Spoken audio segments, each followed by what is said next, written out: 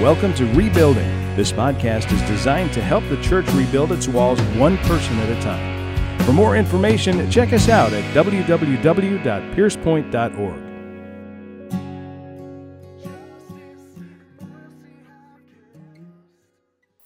Romans chapter 2, verses 1 through 11, these are the words of God. Therefore, you have no excuse, every one of you who passes judgment. For in that which you judge another, you condemn yourself. For you who judge practice the same things. And we know that the judgment of God rightly falls on those who practice such things. But do you suppose this, O man, when you pass judgment on those who practice such things and do the same yourself, that you will escape the judgment of God? Or do you think lightly of the riches of his kindness and tolerance and patience, not knowing that the kindness of God leads you to repentance?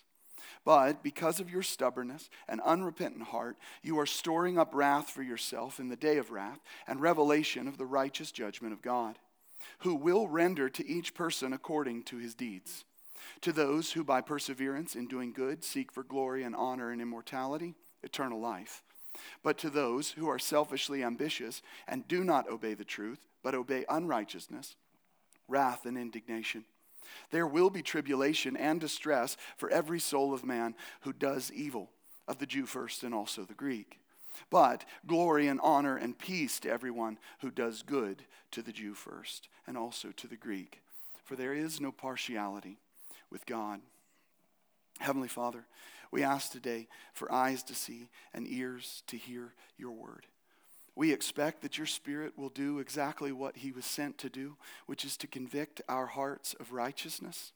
Father, we want to be your obvious children. We want to be the people who walk in that righteousness. We pray all these things in Jesus' name. Amen. What are we doing, church, in view of God's mercy? What are you and I doing in view of God's mercy? What are we doing in view of the mercy that exchanged our sin for God's righteousness? Are we, as the Apostle Paul says in Romans 12, 1 and 2, presenting our bodies as a living sacrifice? Are we becoming like the Holy One we claim to worship, as we learned we ought to do last week? Or are we taking lightly the riches of God's kindness, continuing to dabble in sin that grace might abound, all the while saying things like, well, we live by grace. This isn't a works-based thing. We don't live by law. Using that simply again and again as our excuse. Scripture tells us, to whom much is given, much is expected. To whom much is given, much is expected. And as Christians, you and I have been given the greatest gift ever. We've been given pardon. We've been given life back from the dead. As I see it, if we truly recognize the depth of our brokenness, the depravity that we have, the depth of our sin, and just how much mercy has been bestowed on us, we ought to always be willing to praise God through our lives. We ought to always show God honor through our choices and through our behavior. And yet every day we have that choice set before us. Will we, in view of mercy, present our bodies as a living sacrifice? Will we do it? That choice is here today. Maybe this is exactly why the Lord's Prayer contains that great line that says, "Lead us not into temptation." There are two types of post-cross people, church. There are two types of Christians. I'm not talking about Christians and non-Christians post-cross. I'm talking about two types of people who claim to be followers of Jesus. One are those who, in view of mercy, persevere, those who hold fast, and those who stand firm. And then there are those who don't.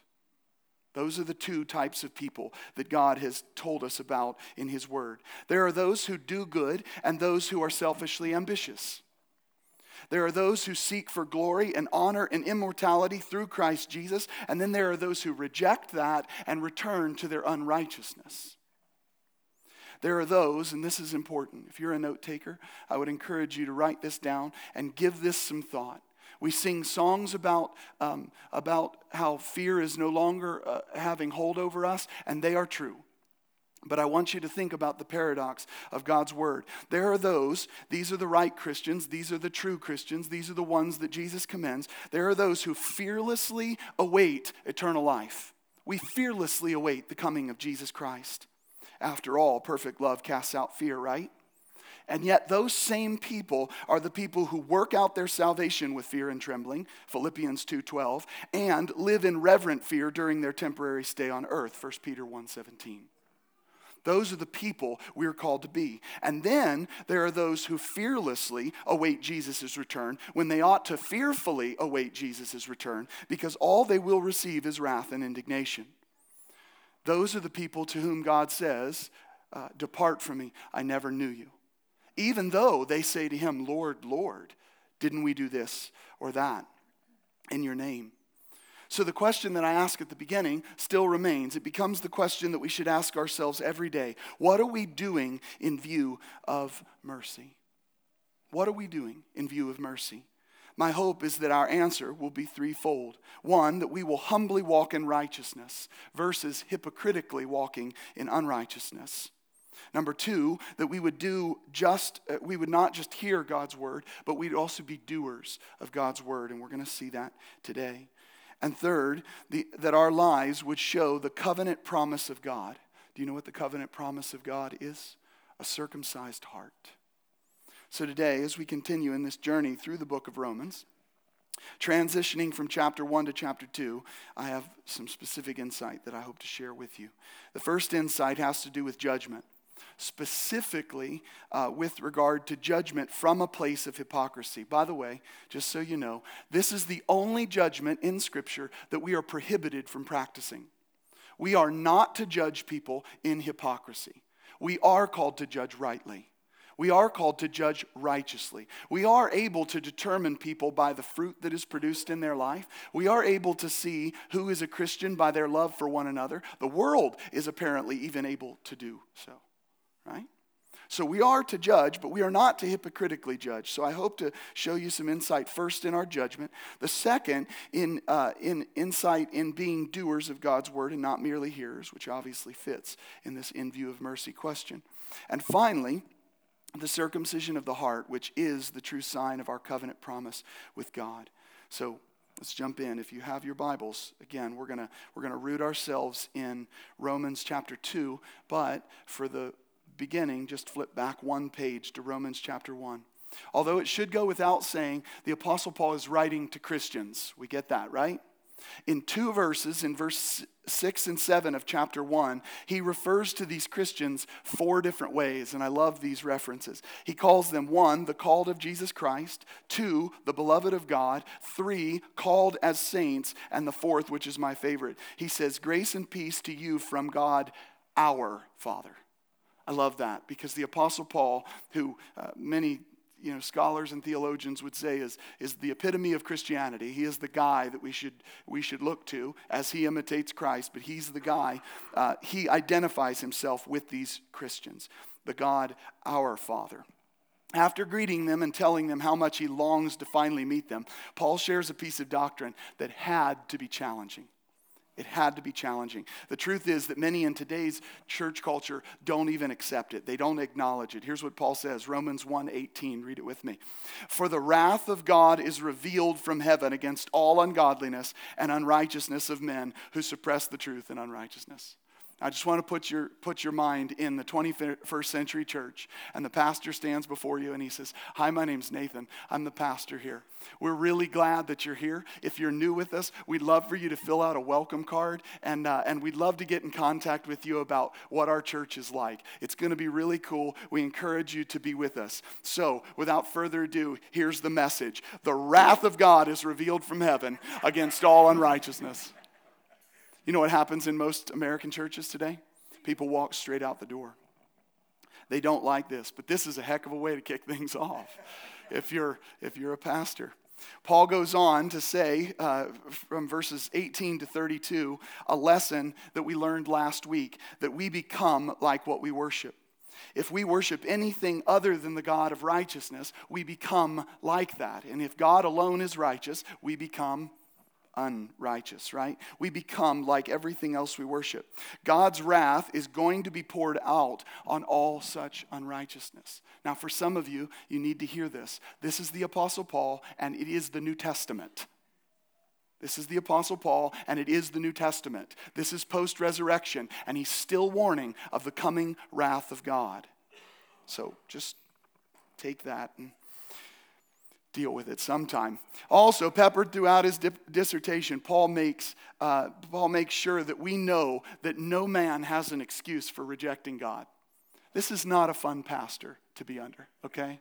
Francis Chan once said that if Jesus was the pastor of your church, you would leave your church. If Paul was the pastor of your church, you would leave your church.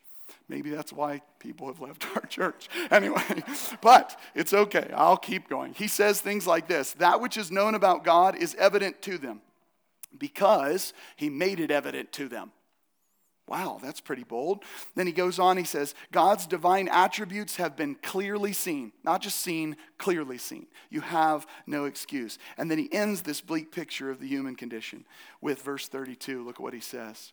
And although they know the ordinance of God, the specific ordinance they know follows. He says, although they know the ordinance of God, not ordinances of God, but the ordinance of God, that those who practice such things are worthy of death, they not only do the same, but they also give hearty approval to those who practice them.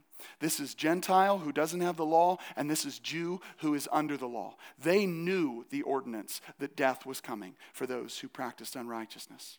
Paul points to the wrath of God, that we are awaiting that, and that people are not practicing things of righteousness, but rather unrighteousness. Not only that they're practicing it, they're promoting it. And with that step, he transitions into chapter 2. Look at what he says, chapter 2, verse 1. Therefore, you have no excuse. Who's the you, church? It's Christians. It's Christians, make no mistake. He is talking to people just like you and I. What he teaches here should serve as a loving wake-up call to anyone who wants to live in view of mercy. It's a wake-up call. If God is disciplining you still in this day, church, don't look at it as a picture of the wrathful God that your preacher told you about. Look at it for what the Bible says. It is a loving God who is calling you to righteousness. A loving God who has said, I'm giving you time. I'm giving you a shot. Be my representative in this world. Live in light of my mercy. So, God calls them to this, and Paul is calling them in a bit of a wake-up call to live in view of mercy. And the first idea that we have to look at is this idea on judgment. And I hope that the insight I bring today will help you. I'm not trying to be novel or new in this. What I'm trying to do is get at the heart of what the Scripture actually says. So, starting at verse 1, going through verse 4, follow along with me. Therefore, you have no excuse. There's a people group he's talking about inside of the subset of Christians. Every one of you who passes judgment, for in that which you judge another, you condemn yourself, for you who judge practice the same things. But make sure you don't stop there, because Paul doesn't stop there. He doesn't say, woe to you, those who judge. No, it's those who judge a particular way. Look at verse 2.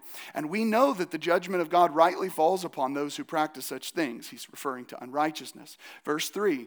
But do you suppose this, O man? And here's the definition of judgment that he is getting at. When you pass judgment on those who practice such things, unrighteousness, and do the same unrighteousness yourself, that you will escape the judgment of God. He just asked Christians a very important question. Do you think you'll escape the wrath of God if you're a hypocrite? Do you think that? Because you need to think again. Verse 4, or do you think lightly of the riches of his kindness and tolerance and patience, not knowing that the kindness of God leads you to repentance? Although Paul is talking to Christians clearly, judgment is the action that's on display. It's a kind of judgment, the kind of judgment that Paul is really trying to take aim at. The kind of judgment is a judgment in hypocrisy. Paul doesn't stop with everyone who passes judgment, and neither should you. And neither should you allow that to be the criticism of the world. Doesn't your Bible say don't judge? Not in context. No, it doesn't say that. It actually says don't judge and be a hypocrite about it. Instead, he goes on to say that there's no excuse for those who pass judgment while doing the very same thing that they are judging. According to this text, what's the excuse the hypocrite is without? Avoiding judgment. They don't get that excuse. Well, I'm just gonna bypass this. I'm saved by grace. Everything's good. No.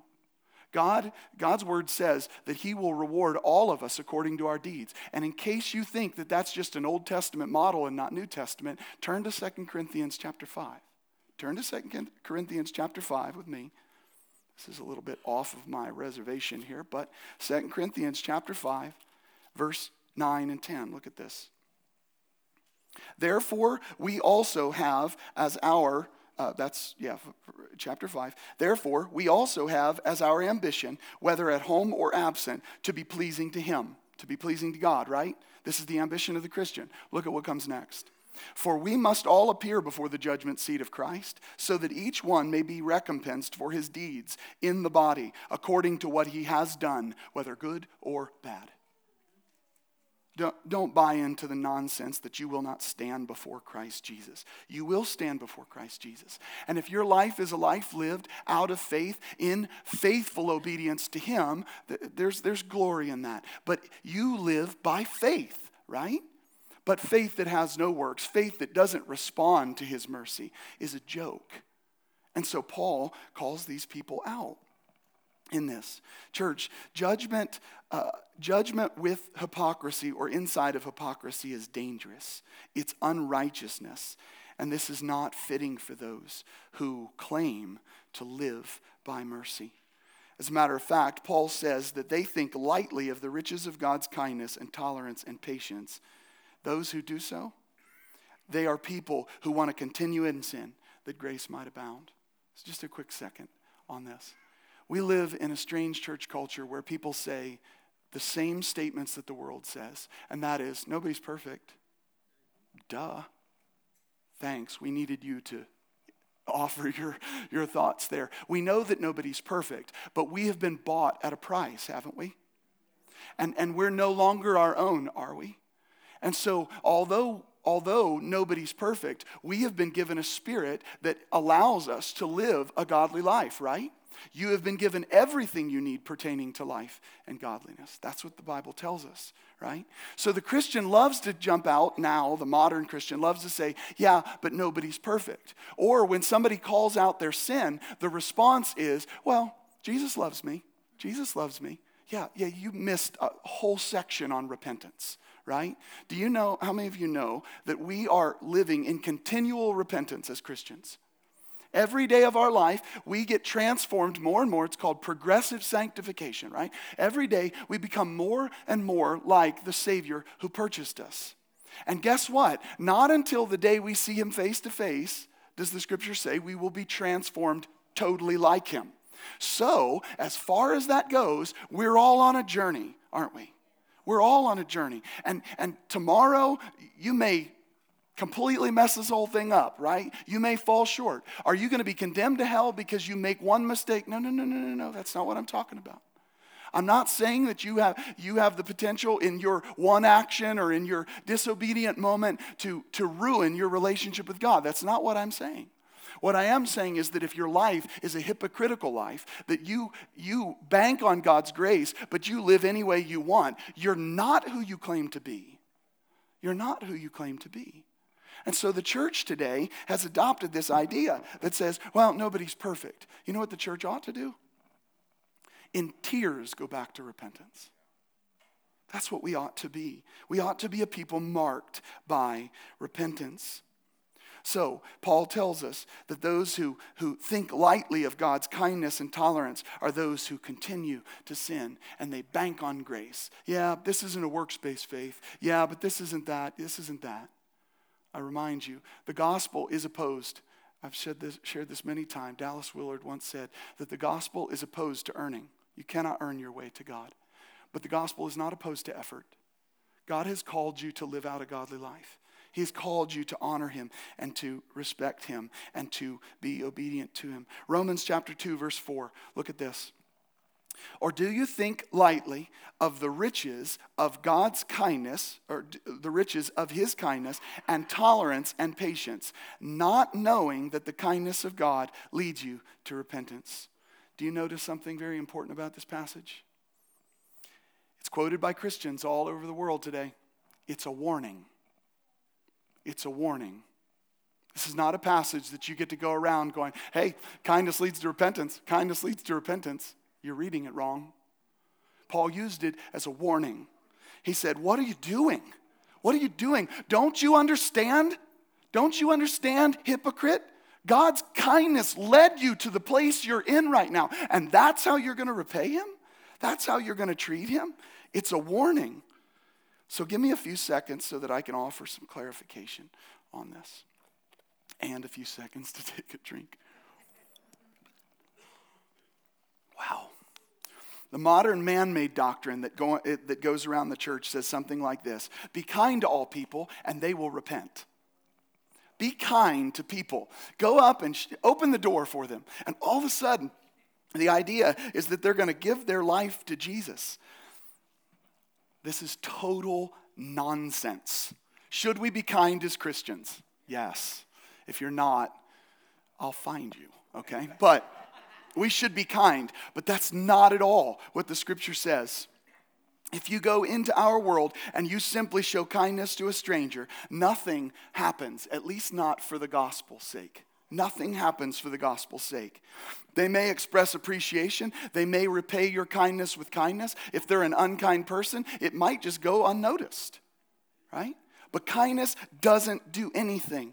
Let me ask you a question. If the Christian church goes out and performs what we often have coined the phrase of as random acts of kindness. They made a movie about this years back called Pay It Forward, right? You remember this?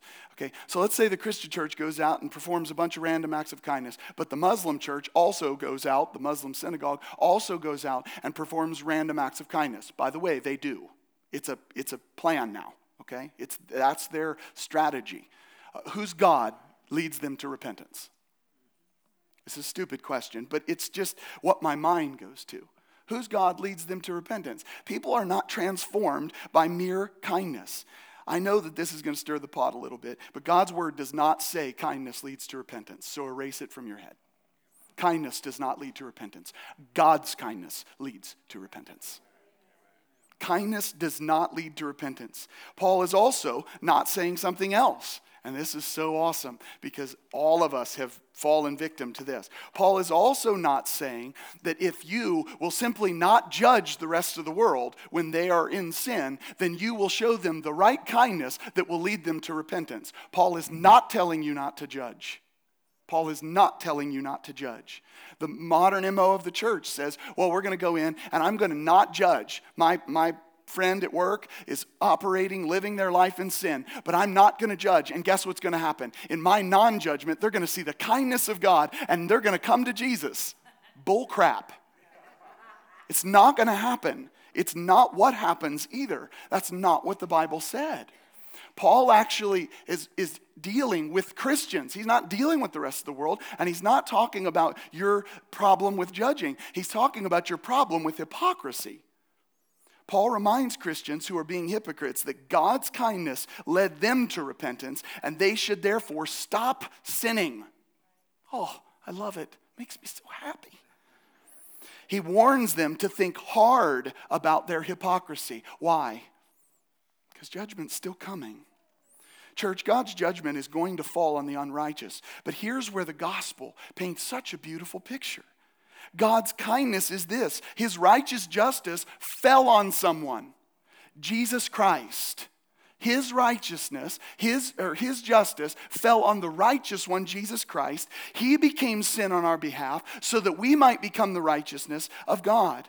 God's kindness is a fixed thing. It doesn't look anything like your kindness, even if you're a really good Christian. It's not to be understood through this modern perversion of eternal niceness. That's not what God's kindness is. Not at all. God gave his son for you and me. That's his kindness. Full stop. God's kindness is so, again, it's holy. It is unlike our kindness. This is why, church, the gospel must be proclaimed. We love to help our neighbors. That's great. When is the last time you told them about Jesus? And listen, I'm not judging you right now. I know that sounds funny that I mentioned that. I'm not condemning you is what I mean. All of us are called to go into the world and preach the gospel. All of us are called to do that. We do it in different ways. We do it in different ways. But listen, as I've harped on before, Francis of Assisi's statement, right? Go into all the world, preach the gospel, and use words if you have to. You have to. It's a message, right? Otherwise, what you have is human kindness, even if you know in your mind you're doing it for Jesus. It's human kindness, but it doesn't lead people to repentance. But when you tell them the gospel message, all of a sudden their lives are transformed. Or at least they have to consider what God has said. Most of us are kind, and that's great, but our kindness, we're hoping, is some sort of rabbit's foot, some sort of magic thing that we're hoping will change people's lives. It doesn't happen, church. It doesn't happen. So what are we doing in view of mercy? Hopefully, judging righteously. Hopefully, we are participating in what I would call humble righteousness. Matthew 7 paints a great picture of what this looks like. Jesus says, don't judge, Matthew 7. He says, don't judge. And we're like, oh, that means we shouldn't judge. And then the story teaches the context. He says that if you're a person who has a log in your eye, you guys know this story, right? If you have a log in your eye, what are you supposed to do before you worry about the twig in your neighbor's eye? You're supposed to remove your log. But here's the, again, misconstrued ideas of the scripture. Matthew 7 does not say do not judge. It says judge when you're not a hypocrite. It says take the log out of your eye so that you may see to take the twig or the stick out of your neighbor's eye. We've made up so much crap. It's unbelievable. Sorry, I'm fired up. Oh, it drives me nuts. Matthew 7 is the perfect example of judgment without hypocrisy. You start with humility. You start when somebody accuses you of something, and I'm no good at this, so pray for me as well, but I'm striving for this. But when somebody accuses you of something, the first question that we should ask, and this doesn't have to be a long court battle in your head, it can go over in a couple of seconds. But the first question that you should ask is there any merit to this accusation? What do you have to lose if there's no merit? What do you have to lose if you're right? You have nothing.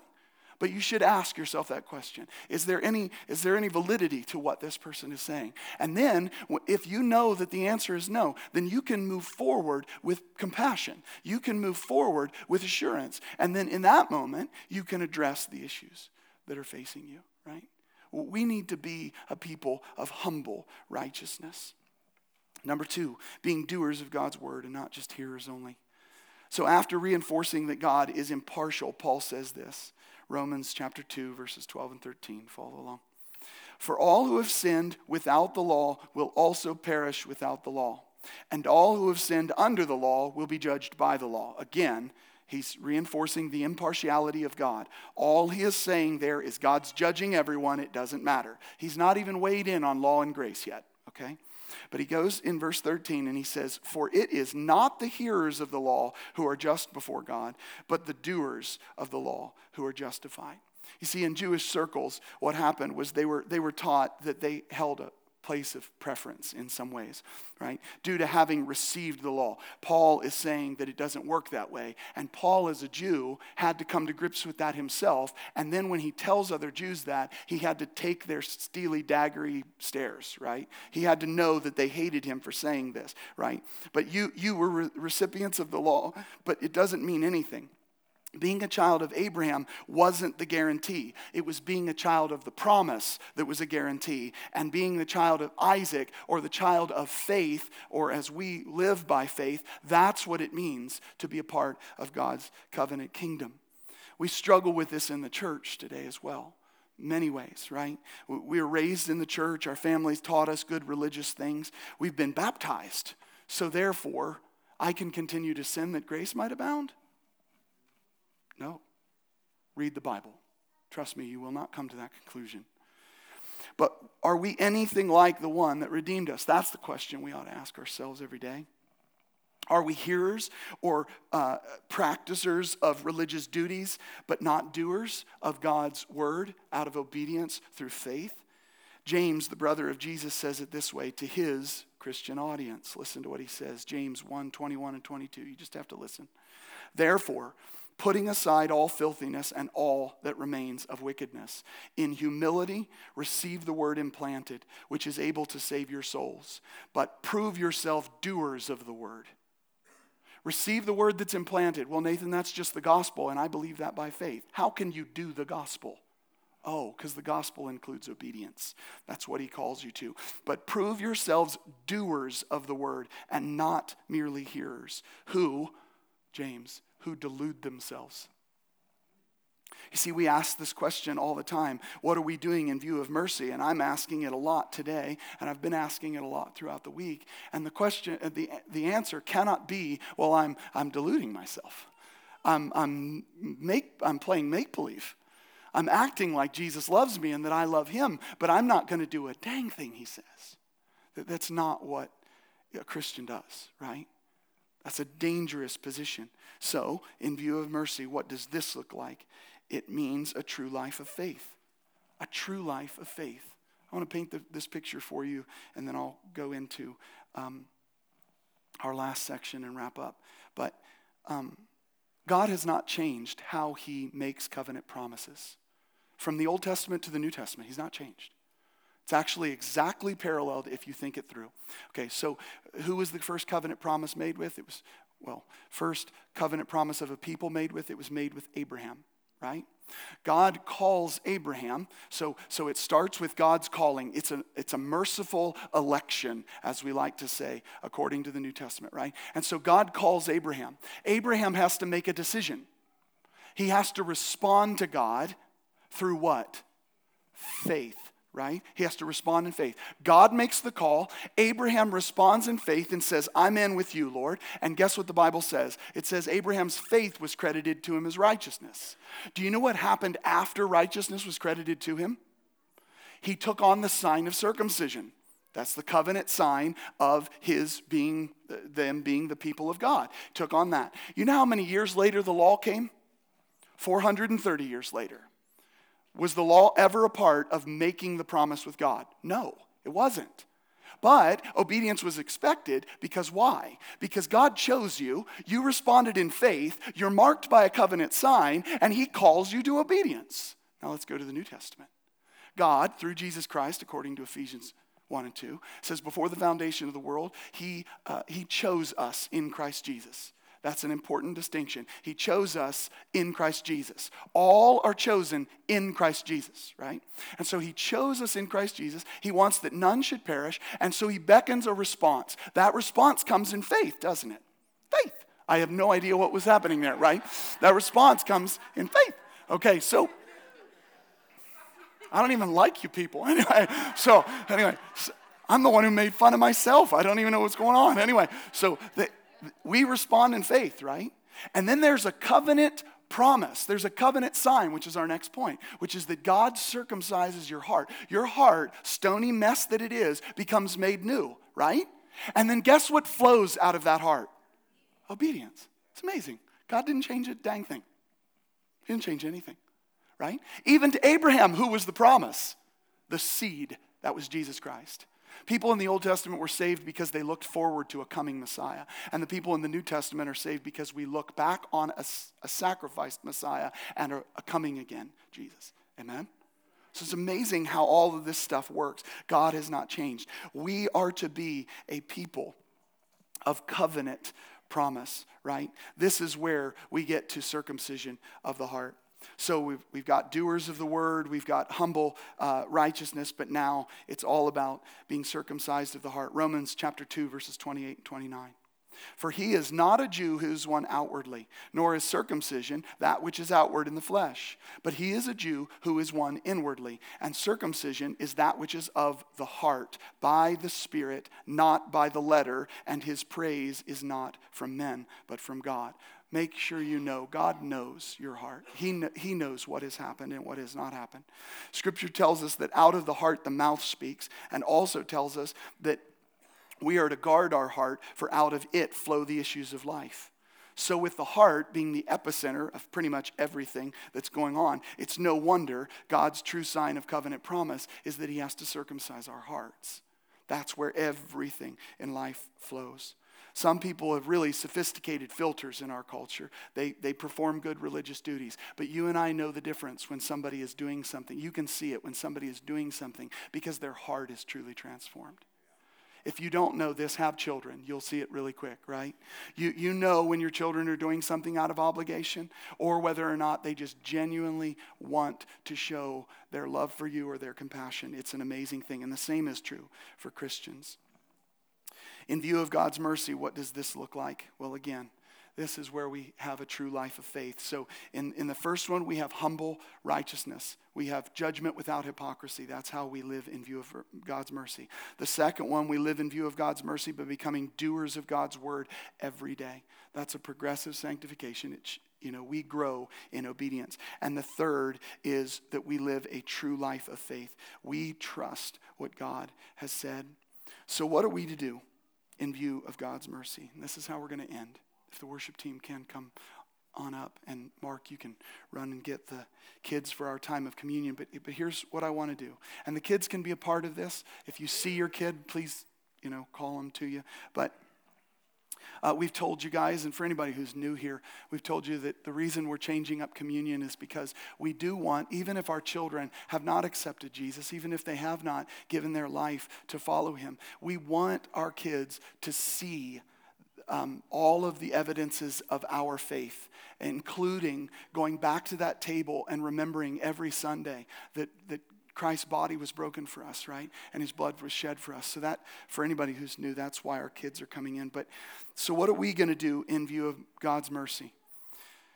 Well, I hope the answer is not we're going to take it for granted. I hope it's not. I hope we don't say, well, I'm just going to continue to sin because, well, grace has covered me. Time out. Is that how you treat grace? That's the better way you should look at that. Is that how you respond to grace? By thumbing your nose at it, by rejecting what God has called you to do.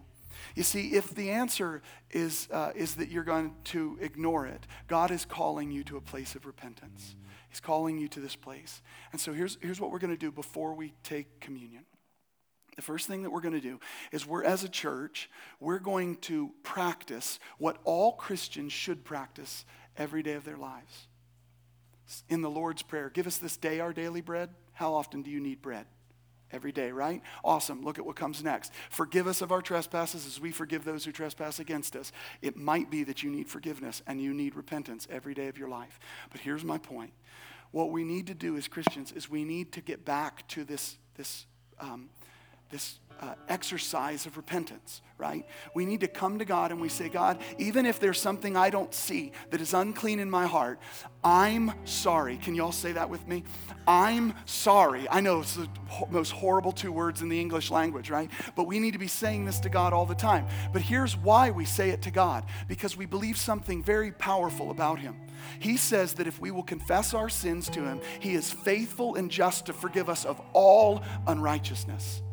The modern church has stopped repenting, and here's what I believe it says. The modern church has stopped repenting, and what I believe it says is that we don't believe God is faithful and just to forgive us. So we're playing charades. We're acting in front of God like we've got it all together. How many of you, by show of hands, have it all together? Exactly, right? So it's really important. And so repentance is lacking because we've forgotten who God is, faithful and just to forgive you of all unrighteousness.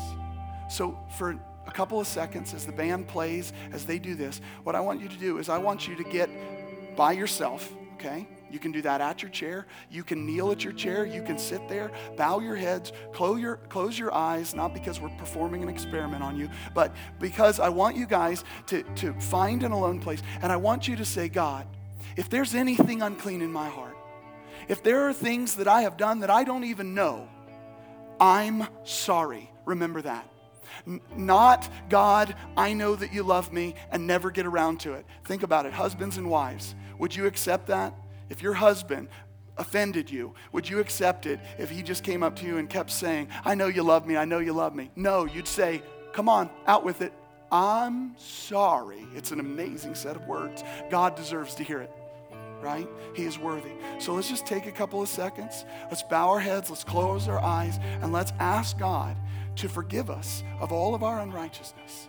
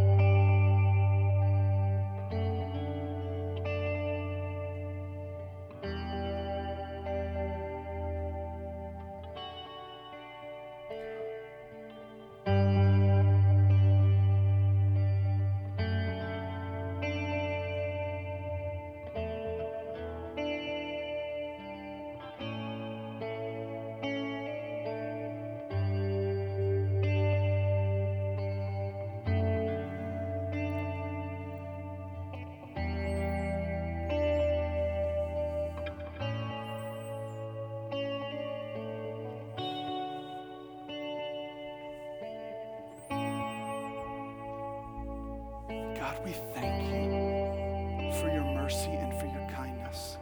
A kindness and a mercy that says to your children, when we mess everything up, that we can come back to you and we can call on your name and you will faithfully forgive us. You will love us, that you will continue to pour out your blessings on us. Father, we thank you for that. And we also thank you, Lord, for your warnings, for the things that you say to us, albeit in love, Lord, but the things that you say to us that draw us back from the waywardness that we have followed, from the foolishness that we have pursued. God, you are so good. You love us so much, and we're amazed by that. And so, Father, in view of that, God, we are sorry. We are sorry when we break your heart. We are sorry when we run the other direction. We're sorry when we get short-tempered or frustrated with other people, knowing that your kindness and your mercy are so much bigger. Father, we ask for your forgiveness. We ask that you would restore us, that you would make us new. God, we want to come back to that place where we believe about you what is true. You are faithful, and you are just, and you forgive. You are faithful, and you are just, and you forgive. So, Father, we thank you for this time. We thank you for giving us the opportunity to come to you in repentance. And we ask, Lord, that you would draw our hearts to more of this on a regular basis. That we would be drawn back to the reality that you are a good God who's faithful.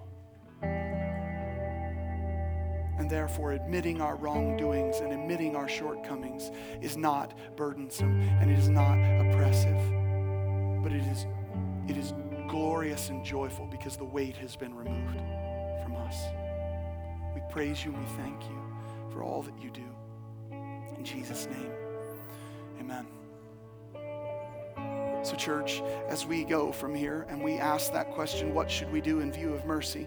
The answers are, at least partly, humble ourselves and walk in righteousness, be doers of God's word and not merely hearers, and last but surely not least, display that your hearts have truly been transformed.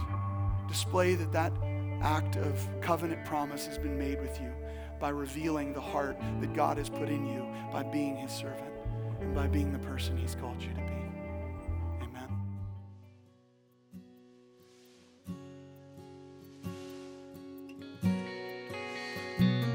Thanks so much for listening to Rebuilding from Pierce Point Community Church.